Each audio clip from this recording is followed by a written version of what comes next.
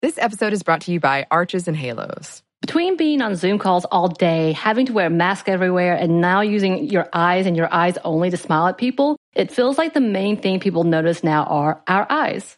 Arches and Halos is our favorite line of brow products that are so easy to find, pick up, and with a few quick steps, you can have the most amazing brows ever. They have an amazing range of products from tweezers, razors, pencils, pomade, mousses, and gels. Find Arches and Halos on your next trip to Target and Walgreens. Arches and Halos, professional brow grooming. Be bold, be you. Xfinity XFi is more than just fast. It's internet that gives you peace of mind security. Because if it's connected, it's protected. Yeah, even your robot vacuum.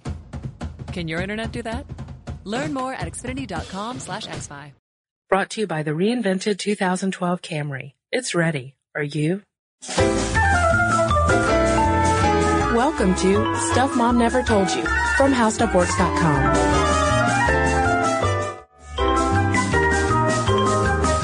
Hello, I'm Molly Edmonds. And I'm Kristen Conger. And welcome to our super South by Southwest Stuff Mom Never Told You podcast. Live. On Stuff Mom Never Told You, we talk a lot about gender and relationships and how the genders interact. So we've spent a lot of time talking about monogamy and problems people have with monogamy, adultery, the 7-year itch, and the idea that marriage for love is kind of a new idea when you look at the history of marriage. So that brings us to our topic for the day, which is one of our most requested podcast topics. Yeah, we're going to talk about polyamory today because, like you said, we've talked a lot about monogamy and especially the challenges of being monogamous and staying faithful to one person for the rest of your life. And a group of people feel like they've kind of figured out the answer to all these problems we have with monogamy, and that is polyamory. But before we talk about what polyamory is, Molly, maybe it'd be better for us to first explain what polyamory is not. Sure. We did one episode about the so-called new monogamy, which is having sex with people outside of your marriage, but not falling in love with them. Just the idea that you satisfy a physical urge. So people call it swinging, an open marriage, just, don't ask, don't tell. But that's one option. But polyamory takes it into the love spectrum and says that you can maintain multiple emotional and physical relationships with your spouse, with an extra boyfriend, an extra girlfriend, many people. Yeah, and so polyamory is often referred to within the community as ethical or responsible non-monogamy.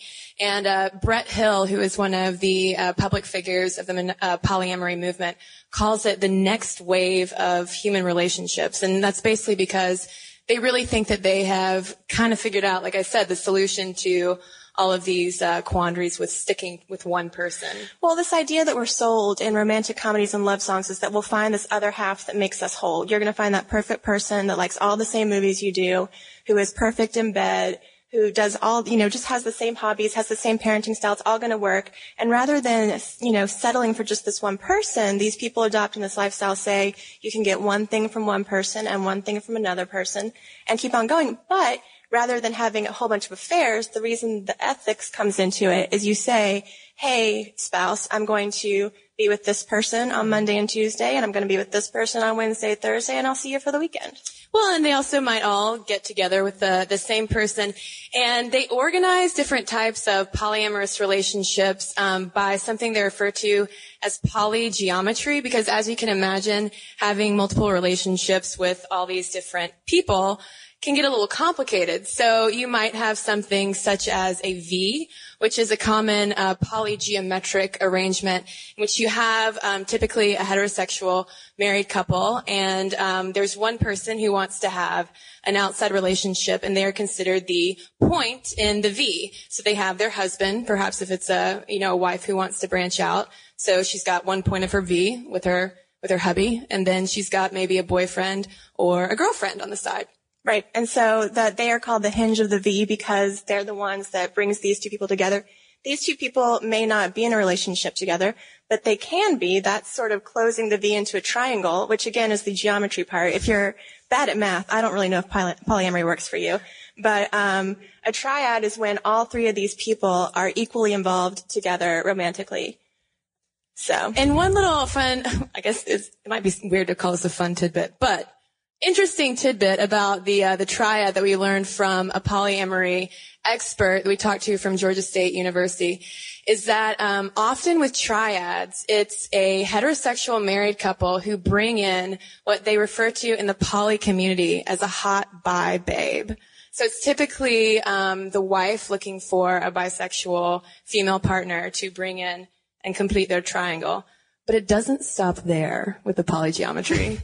You can have a quad, which is, it's typically two married couples who switch partners on an equal basis. So if you think it's hard enough to find one person that you love, imagine finding a whole other married couple in which everyone's compatible with. And then you can just keep expanding your points. And, not everyone has to be related in the points. You can read articles about how you'll start with a married couple and the wife will go over and have, 4 relationships over here, and the guy has some relationships over here. And so it can go on. People need org charts. You've got to be really organized to maintain polyamory. Yeah, and so that leads up to the next question of how do you make this work? Because there's one story we read in the New York Times about polyamorous couples, and there was this one guy. He's living in Manhattan, and he's dating like 5 separate women, and he basically carries around, when he goes into the city, an overnight bag because he's just switching around from place to place, which just sounds exhausting to me, frankly. So in order to make polyamory work, clearly, you have to be good at communication, especially with your primary partner, and scheduling. You got to figure out when you're going to hang out with all of these different people. Yeah, Google Calendar is a big asset to the poly community. And, again, that communication, you have to be able to tell one spouse, hey, it's not that I'm dissatisfied with you. It's not that I'm not in love with you, but you've got to be okay explaining why you're going to this other person's house and why you need this other person to make you feel complete. Mm-hmm. And since polyamory has been coming up in the mainstream a lot recently, there are also a lot of books and sites that people will reference, such as probably the best known book is called The Ethical Slut. There's also books called Open Marriage, and there's even a Loving More magazine for polyamorous subscribers. And the magazine is where we have most of our information about who practices polyamory, and it's largely white people, middle-aged, middle class, and a large proportion of graduate degrees. 40% of people who took one Loving More survey had a graduate degree or higher, compared to 8% of the general population. So these are people who consider themselves very bright and figure they can make this work. Yeah, because again, you probably need to have some good education to figure out all that polygeometry. But we asked Dr. Sheff from Georgia State why polyamory might appeal to such a specific demographic, and her response was really interesting. She said that in her research on polyamorous couples, it definitely does appeal to people of class and race privilege, because with that privilege, it makes it a lot easier for them to be more nonconformist, because they can kind of fly under the radar of the mainstream. They're not going to attract attention, say, from child welfare services if they're carrying out, if they're involved in this kind of sexual subculture, whereas someone who's in a minority and might not enjoy as much social privilege has more at risk. Right, and we're going to get into a little bit more about what fits the norm and how that can affect the people who are practicing it when we get into the drawbacks. But first, let's talk about why you would even want to do this in the first place, because, Kristen, you've already alluded to the fact that it sounds pretty exhausting. It's a lot of communication. It's way more communication than I can imagine. So what are the benefits of practicing polyamory? It's pretty apparent. You can have... There's a lot of variety. Yeah, you got variety, it's till death do you part, but with a little variety benefits on the side. And sometimes you'll read trend pieces where they basically admit, it's sprinkles on the cupcake that is my life. It's everything extra you could possibly want. You get your cake and you eat it too. You get your hot bi babe, perhaps. But they say that rather than distancing themselves from their partners, being able to go outside a relationship to get fulfilled in other ways can bring them closer, perhaps, to that primary partner or to the other people in their lives. Yeah, because they have to practice very, very open communication in order for this to work. And also with all those people, you get the benefits of perhaps, different sexual partners, but you also, as you develop actual relationships with these other people, it brings more resources into your life, especially, think about if you have kids. If you can't pick up, little Johnny from soccer practice, maybe someone else can who's in your poly circle. And one thing too about the polyamorous community that's relevant to this podcast in particular, because we talk a lot about women's issues and about feminism and all of that, is that polyamorous communities are often upheld as being more gender equal. Right. People don't necessarily fall into those stereotypical roles of the husband goes to work and comes home and sits in front of the television. Because there's all this switching around, you don't fall into those, those paths you fall into, those things that make you bored. So it's sometimes upheld as a really feminist community, and there's a lot of choice, which is a really big hallmark of feminism. And one interesting thing too that Dr. Sheff pointed out was that a lot of the research that's being done on polyamory is initiated by women scholars. It's something that they're really interested in, and there was a survey of 250 polyamorous women that we saw in the New Scientist asking why, they were even interested in initiating these relationships. And their number one motivation is having the opportunity to explore, especially outside the bounds of maybe traditional social morals, especially concerned with gender roles. And it's important to distinguish this from polygamy, which we associate with the one man with the multiple wives. And the fact that in this community it's equal opportunity, everyone gets a chance to bring in an extra partner. That's another reason why it's got this great reputation for women. But as you can imagine, as with any relationship, it's not all roses. Well, and more people, more problems. Imagine the heartache you go through when, say, a spouse's mother dies. Now imagine that all of your partner's mothers die at the same time. I mean, it's... Whose funeral do you go to? I don't know. Google Calendar. Draw a name out of a hat. And that's when you bring back the communicate. I mean, that's a real life issue that someone might have to deal with. Hopefully everyone's mother's not dying at the same time. But, that's what you might have to deal with. But yes, you're multiplying the amount of problems you have, and not just problems within your relationship, but let's say your boyfriend has a problem with his girlfriend. That probably ricochets throughout all of the relationships. So really the number one drawback, of course, to polyamory is the issue of jealousy. This comes up in all the stories that you're going to read on polyamory and, the anecdotes about polyamorous relationships, because naturally if there probably comes a point if you bring another person in that maybe one partner might close the door all the way. Yeah, it might get a little sad. There were anecdotes of, like one partner catching a glimpse of their partner and their new beau, doing the nasty. Can I say that? South by Southwest. So. Yes. Jealousy is a big thing. And if you look at the work of evolutionary biologists, they say we're never going to evolve from not feeling jealousy when our sexual dominance with the partner is threatened. So some people say that people who practice this lifestyle are just, threatening, it's never going to work. It's always going to come back and haunt you.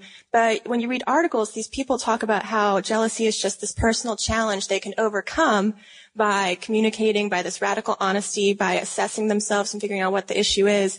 So you'll always read these stories about people overcoming jealousy. Like, yeah, I was jealous at first, but I realized it was good for us, and then I got a girlfriend too. Sometimes you feel jealous just because you're the only one in the relationship that doesn't have the extra partner. So yeah, I think I kind of like how they've developed their own vocabulary around all of these issues and spin it towards the positive. It's like, well, yeah, we are jealous, but then we practice radical honesty, and we surpass the jealousy when new relationship energy, i.e. jealousy of, the new love in someone else's life, comes around. So it's like they're constantly like progressing personally, and then, break through the walls and develop closer relationships. It's kind of interesting how they really do seem to always spin it to the positive. Well, and what they're trying to attain is another word they've sort of made up called compersion, which is the feeling of being happy to watch your loved one find love with someone else. Appreciate the new relationship energy for the compersion that it will produce from the expanding polygeometry, That sounds like a bumper sticker for the poly community if I ever heard one. I might need to write a book. I think. All right, another big drawback we want to talk about, you mentioned how for kids, there are a lot of resources. But there is a really landmark case in this community that happened in 1999 when a woman named April Dibblebus was on an MTV documentary about polyamory. And she had a small child, and the child's grandmother on the paternal side saw this documentary and had the child removed from the home because she claimed the mother's lifestyle was immoral, depraved. The child had no right to be there. And, the court reporters would go in and observe the child and said, yeah, this home is happy, healthy. The mom just has 2 boyfriends. But the judge took the kid away saying, this is not environment for a child. Yeah, he said it was morally depraved, and so they took the child away. And I think you checked back up on this, Molly, and she hasn't gotten the kid back. I don't think so, no. And it's a case that comes up a lot in the polyamorous community, and it's one reason why there's a lot of secrecy involved, especially depending on where you live. Dr. Sheff was telling us that if you're a polyamorous family living out in San Francisco, you probably have a larger community and can be a little more open about it. But polyamorous families, say in Georgia, where we are, probably have to practice a little bit more secrecy. But the interesting thing was, too, she was saying that it's not that hard for kids to sort of explain why they might have more than 2 adults in their life to their kids, just because divorce is so common. It's not, you might have a stepdad, a stepmom, biological mom and dad, aunts, uncles. And a lot of times kids and other families will kind of come up with their own explanation for why little Johnny has, 3 moms. Mm-hmm. And another thing, so there's this big notice on one of the polyamory websites that if you have children, don't talk to the media, don't tell your coworkers, don't tell your friends, stay in the closet because the world's not ready for you and we have to protect your kids. And that can be an issue if someone gets divorced and a spouse might come after the children. But what's interesting is that, despite this being, this quote unquote feminist movement, women are the ones who are more likely to stay secret about the fact that they have 3 partners besides a husband. Sure, because the social stigma of a woman having more than one partner is understandably a little bit harsher than a man having more than one partner, because for women, they are typically labeled, I can't think of a softer word, but they're labeled sluts, whereas Which men... is why that author reclaimed ethical slut as the polyamory Bible title. Whereas men with more than one partner are simply, following their own biological urges. They need to spread their seed, yada, yada, yada. So, Dr. Sheff that we talked to is doing this long-term study on children in polyamorous families. It's been going on for a decade now, and she still has a few more years to figure out long-term effects on these children. And as you might expect, the children turn out, as well as they might in a monogamous family. It just depends on the family you're raised in. That's not the factor that's distinguishing anything. It's all about whether the home is healthy in other ways. But so far she's finding with the kids she's interviewed that they like the lifestyle, that they like the resources that they're brought into. Well, it all comes down to that issue of resources. And it reminds me actually of a researcher that I talked to for a Discovery News article who did a similar study on whether or not kids have any different developmental outcomes if they're raised by homosexual parents versus heterosexual parents. And of course, the answer is the kids are fine, and it's all based on the parental resources. You can have, if you have straight parents who are providing, the homework help, picking them up and taking them, to the mall and school and giving them all of the resources that they need. Clearly, homosexual parents can provide the same kinds of resources, and same thing with polyamorous families. Now, Sheff did make the point, though, to say that with these kids that she's been following for a decade, there is one methodological caveat that she makes in that all of these kids are products of long-term polyamorous families. She hasn't really talked to kids who have had to go through situations where they might dissolve. The V's, all the geometry kind of breaks up, because in plenty of situations that'll happen. So she's basically saying that this is a more optimistic viewpoint, but at the same time, I think you can kind of extrapolate her results with that and say that, it comes down to resources, just like with any family. Right, but because it's so outside the norm of what, is considered what we should be aiming for in terms of one man, one woman forever, I think that's why those kids get put under such a spotlight of whether they're going to turn out okay. But Dr. Sheff did raise one really interesting point, which I think is kind of a good note to end on, is that when the geometry does fall apart, these people, while they have all these adults, their adults might leave. They might become really attached to a partner, and the partner leaves because breaks up with the mom. And she's saying that perhaps these kids become a little bit emotionally mature because they learn the life skill of how relationships break up, and they might have more examples of that and healthy ways to deal with it than just a divorce, which would be the only other example that a kid in a monogamous situation would have. So she's saying, if mom's boyfriend leaves, you learn pretty early on how to deal with the fact that relationships change and relationships evolve, and you have to say goodbye to some people, but that just means you might welcome someone else in their place. And she's saying that that's a pretty interesting spin on the emotional skills these kids might be picking up.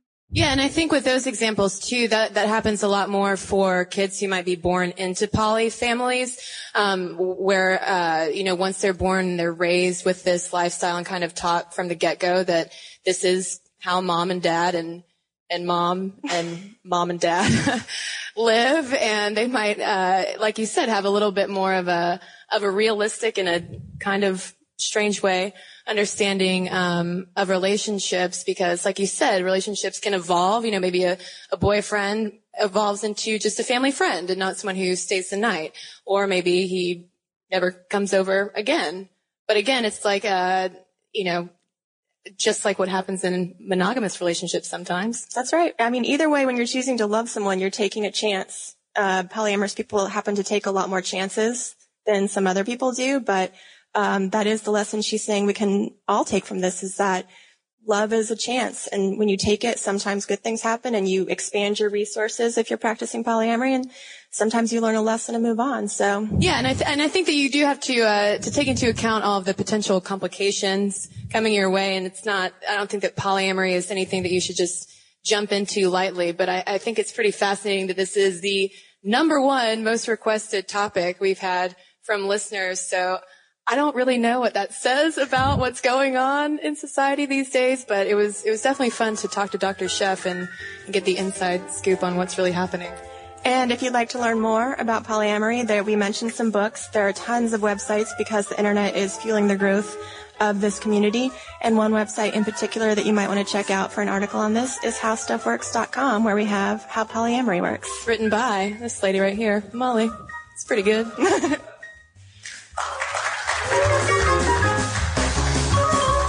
For more on this and thousands of other topics, visit howstuffworks.com. To learn more about the podcast, click on the podcast icon in the upper right corner of our homepage. The How Stuff Works iPhone app has arrived. Download it today on iTunes. Brought to you by the reinvented 2012 Camry. It's ready. Are you?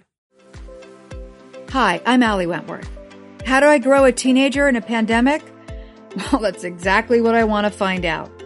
In my new podcast, Go Ask Allie, I'm asking experts to help me answer that question. For example, are quarantined teenage girls more apt to Instagram nude photos? Are they somehow going to end up on the dark web? Are teenagers getting ripped off by their new virtual education? And how do we deal with their overwhelming anxiety and uncertainty? And are they losing empathy? I'll be talking to experts and friends like my friend Brooke Shields. She'll reveal how her complicated sexual upbringing has influenced how she is as a mother to teenage girls. It's a new world, and how we raise these young humans in it determine our future. So let's share some real experiences, with all new episodes releasing every other Thursday. Listen to Go Ask Allie on the iHeartRadio app, Apple Podcast, or wherever you get your podcasts.